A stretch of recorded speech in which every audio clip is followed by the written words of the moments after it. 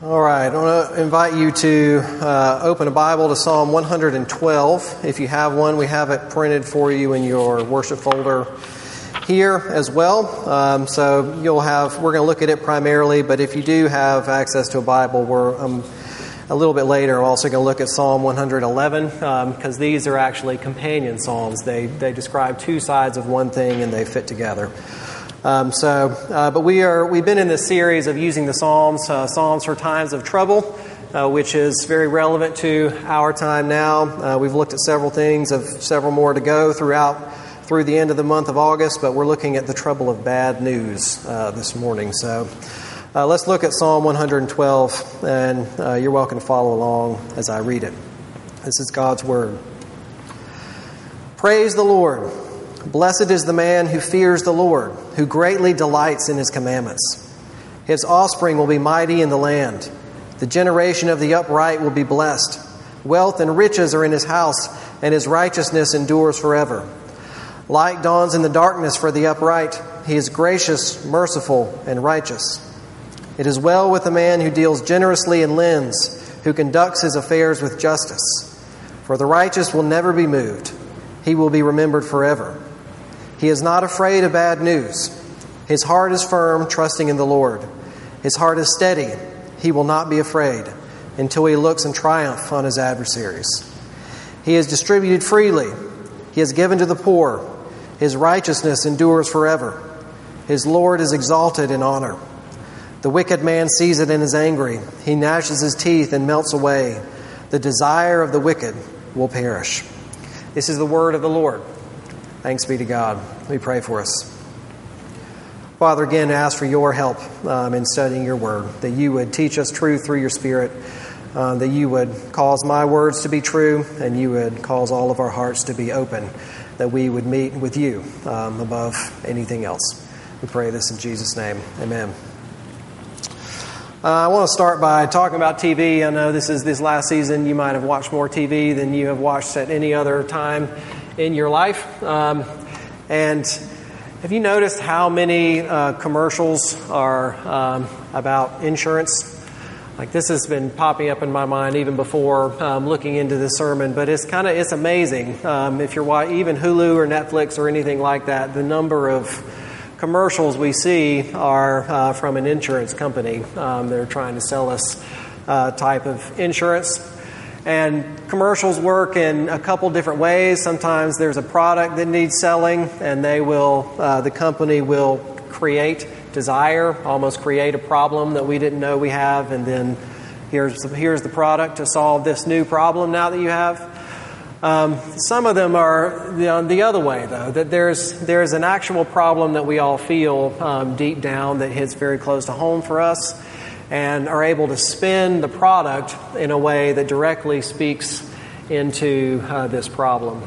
And this is kind of a way that insurance commercials work. In particular, the main one that keeps popping up, I think, on our Hulu account is the Allstate How to Protect Yourself from Mayhem Like Me ad campaign. You know that? This guy it just describes really ridiculous situations of what could happen to you to cause mayhem in your life. They're not normal, from a flag flying and covering up your car, or someone knocking your mailbox down, or that kind of thing.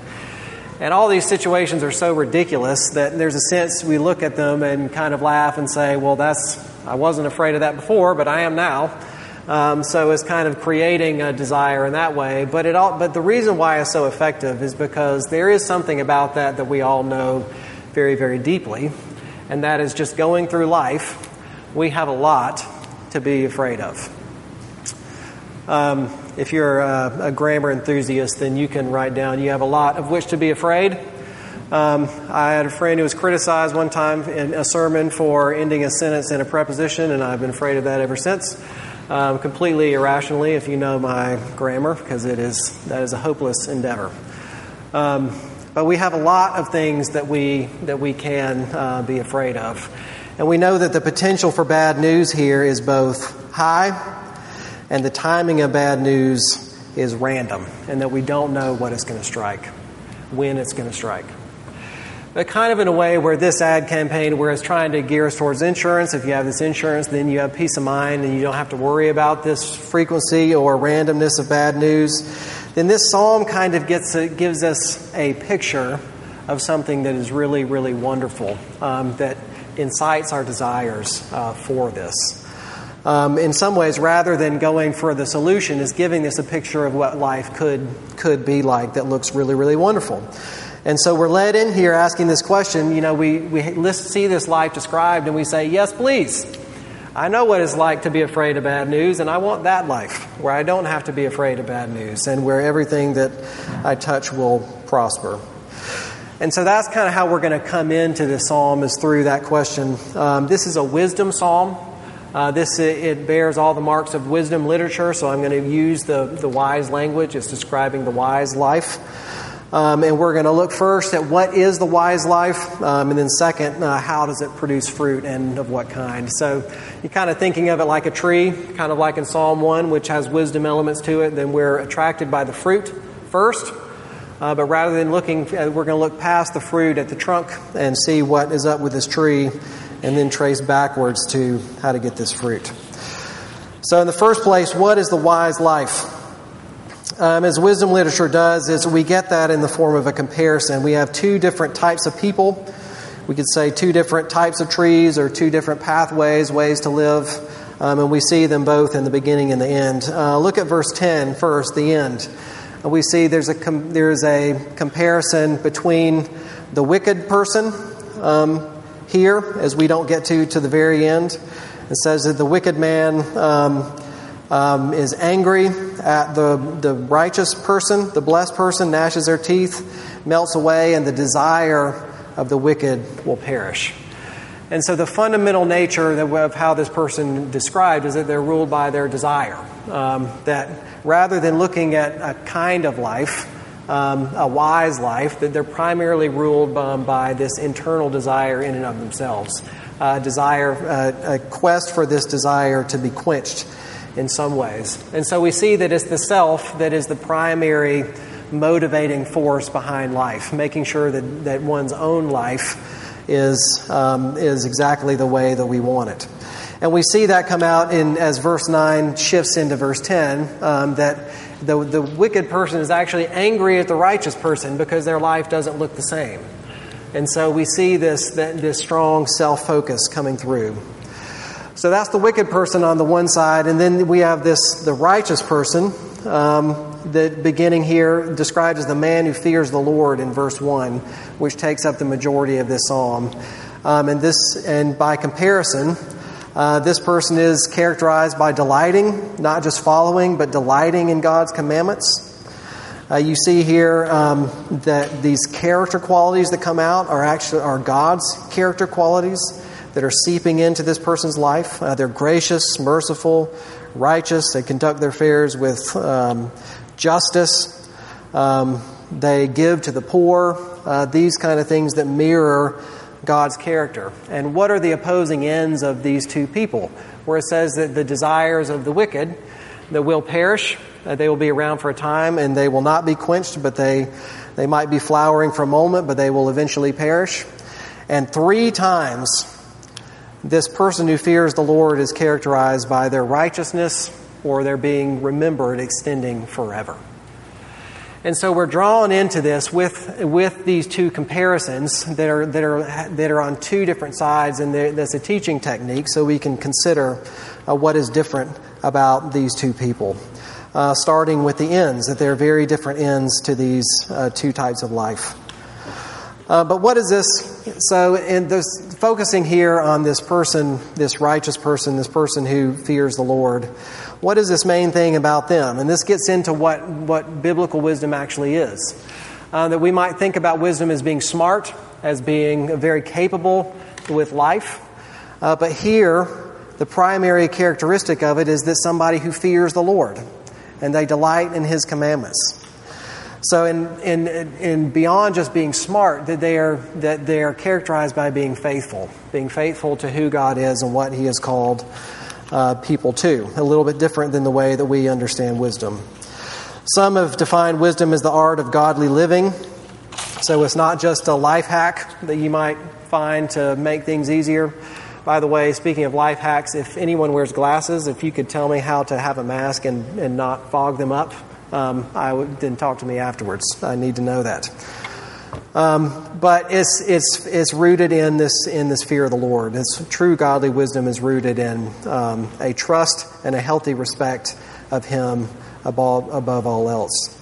It's been said there's an experiential component where God, who gives the law, is actually the creator of heaven and earth, and that the law bears His characters and instructs us how to live in a way that works with it best. But it also has a moral component to it, where it's rooted in God's actual character of morality. And so wisdom, what it's doing is it is applying what a fear, a healthy trust of the Lord to even the daily details of life. And this is how we have to understand wisdom. So it is calling us to a life that above anything else, despite whatever might happen to us or is happening, that it has a fear and a respect of God Himself. And so that leads us here in the end. So if that's the trunk of the tree, that's what the wise life actually is, then how does that produce fruit? And what kind of fruit does it actually produce? And I think if we look in here, we see this on the one hand. We're going to look at there's a natural sense to this, and there's a supernatural sense to this, which I'm going to take in turn. So first, we're just going to zoom in on the natural sense, these natural blessings. And that if we're saying that the wise life, in fear of the Lord, of God as the Creator, He's the sovereign director of all of life, then there is a grain to life to it that flows in a way according to how God made it. And from there are both natural blessings and natural consequences. Look in verse 2. There are natural blessings to a family, and that this person who fears the Lord, that they are a blessing to their offspring. And this is creating an environment where generations upon generations forward, where this knowledge of God and this wisdom of God is passed on through subsequent generations. They have a very positive influence on their family, and that's a natural blessing of the fear of the Lord. Also in one's community, look in verse 5 and verse 9, they have to do with honorable business dealings, and that the person who conducts their affairs with justice, who is honorable, who is giving rather than taking, that they become honorable to the community. And there's a way where this is recognized. They're a trustworthy person that is a welcome member of a community. Also of insecurity, and I'm going to come back to this later, but it's saying that wealth and riches are in this person's house and that their righteousness endures forever. This is something that you would find in a lot of ancient literature, these material blessings, the way of talking about these things, which can get very confusing for us, but also is showing that there's just a natural security. And we can look at this. If you look at Proverbs, it talks about wisdom. With a lot of these circumstances, things like diligence comes up a lot. Things about even socially, that when we conduct our affairs with justice, then things go well. Our stuff aren't taken away, and those kinds of things. That according to these just natural ways of life, that there's a way where life tends to work better than other ways.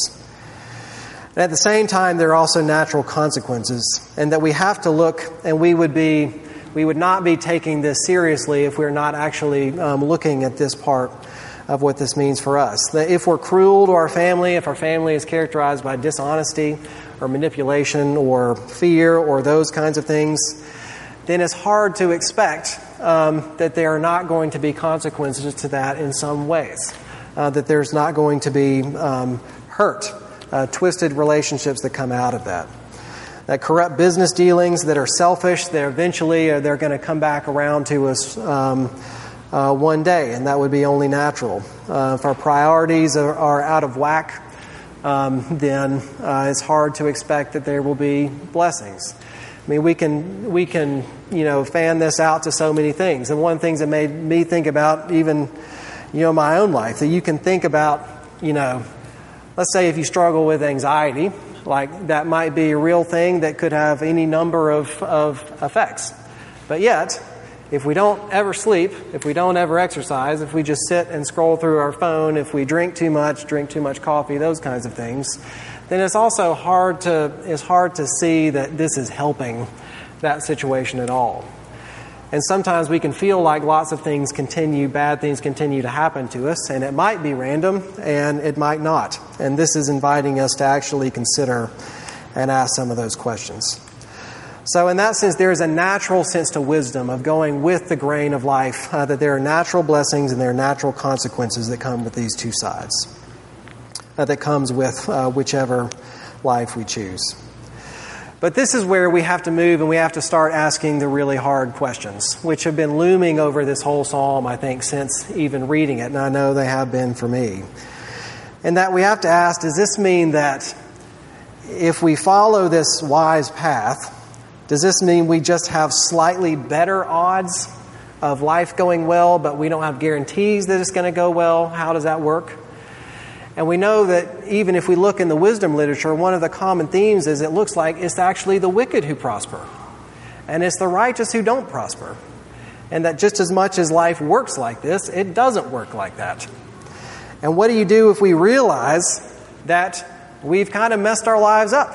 And it's hard to undo these consequences. What do we do in that situation?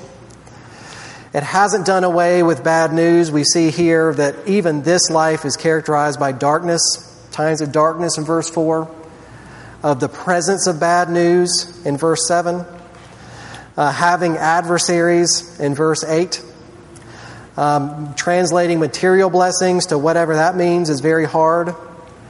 And then we think about what this remembering means. Like, who is remembered forever?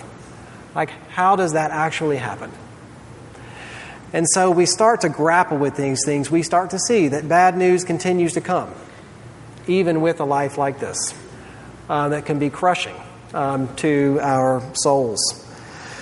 And if you've ever moved somewhere and then moved back and you realize how quickly that we are forgotten, no matter how much time that we spend there, it kind of brings all of these things into question.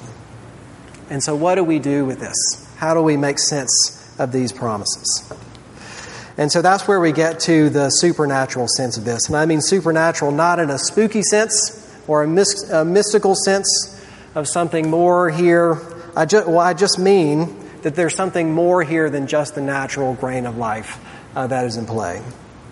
And we see these things in two ways. If you look here in the fear of the Lord, verse 1, the person who greatly delights in the Lord's commandments. The law that was given to God's people was more than just instruction of the way to live best that is rooted in the natural law. It was instruction for God's people, but it also was rooted in a covenant relationship of where God bound himself to his people. That is a binding relationship where he redeemed a people from Egypt. He said that you are my own, and in giving the law, then he is cementing this relationship with them that he says endures forever and ever and ever. His faithfulness, his steadfast love endures forever and ever and ever. And that's where, again, we look at it in that sense. We remember again that this word forever that keeps coming up and up and up and up, coming again and again and again, 3 times throughout this psalm.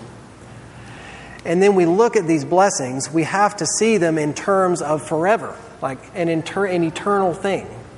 That the immediate blessings that happen even here, that they are just a subset of what endures forever and ever and ever for all time, that they're not the whole thing. And so we have to understand this in terms of God's covenant relationship. And what has God done? If you look back in Psalm 111, I'm just going to read a few verses here where he is listing that God has caused his wondrous works to be remembered, that the Lord is gracious and merciful. He provides food for those who fear him. He remembers his covenant forever. He has shown his people the power of his works in giving them the inheritance of the nations. The works of God's hands are faithful and just. All his precepts are trustworthy. They are established forever and ever and ever to be performed with faithfulness and uprightness. He sent redemption to his people. He has commanded his covenant forever. Holy and awesome is his name, is the name of the Lord. This is what God's done for his people. And that God, in binding himself to his people, then he has cemented this future, this eternal element that is not dependent totally on us, that is more dependent upon him. And we see this most clearly when we look at the history of Israel, of the people who had this and rehearsed these songs over and over and over and over again, and yet their faithfulness to God's covenant did nothing but go from worse to worse to worse. There had to be something more for God's people, even to consider our lives being secure or being blessed. And he gave that to us in the person of Jesus Christ. And then in Jesus, the forever element comes out, where because the reason we can trust him and we can lean on these promises is because God has made a covenant with us in his own blood. Where sinners, he laid down his own life for us so that his righteousness could be extended to us, so that his righteousness would endure forever and ever and ever. And that Ephesians 1 says, and I'm not going to read it for time, just waxes again and again and again, just the abundance, the storehouse of spiritual blessings that are now belong to God's people because of Jesus. That if you are part of the people of God, you have now been attached to a story that is not just about your one moment, but that it extends forever and ever and ever. That is mediated not by you in your faithfulness, but by Christ and his righteousness. And so what does that do for us as we even look at our own lives and we look at this way of wisdom, is that the blessings that we see, any obedience that the Spirit works in us by his power, it is kind of like the future glory, the future new creation to come breaking into our moment right here in just little bits, in a way that will be much more full when he ushers the whole thing in at the end. So I just want to leave with a metaphor which might be a little bit cheesy. It's like this. So we know that the bad news comes, it's like the dark clouds that are kind of random and that are covering the earth. They come here and there, and it just hides the beauty that is underneath. And every once in a while, there's a little window of light that comes through that shines on something underneath that is actually beautiful. And yet, a lot of the time it's covered because of the darkness. But, and we can rejoice in that, and we can see those moments of light, those moments of goodness as a gift from Jesus, as the new creation breaking into the now. But the great promise that we have here and the security, the reason we don't have to be afraid of bad news, is because as Jesus has given himself to us in his death and resurrection, he has bonded us to himself, then even the dark parts end up now serving his story to the new creation that he is bringing. So it's like rather than the dark clouds actually obscuring things that are good, it is these clouds that give rain. And it is from even these clouds that God will bring the storehouse of blessing. And that is why that even in the face of bad news that hurts, and even in the randomness of not knowing what God is up to, it is because of this covenant relationship with Jesus that we can persevere. We can even persevere in hope in this vision of this wise life, because it doesn't come down to us and it doesn't come down to our moment. It comes down to him. And through him, we are invited now into something much greater and much more beautiful, a life where we can look forward to a much different end than we will have on our own. I'll stop there and pray for us. Father, thank you for this word. Thank you for this glorious vision that seems so far away when we really unpack what these blessings mean in our own lives. Thank you for Jesus and the hope that we have, and we pray that you would, as you've promised to, through your Spirit in our lives, that you would give us hope, that you would work good things, even in our own failures, that your people would enjoy your blessings now, and we would display your wisdom, not only through your way, but through your grace that you have extended to us. Father, comfort us all and give us all hope, and pray this in Jesus' name. Amen.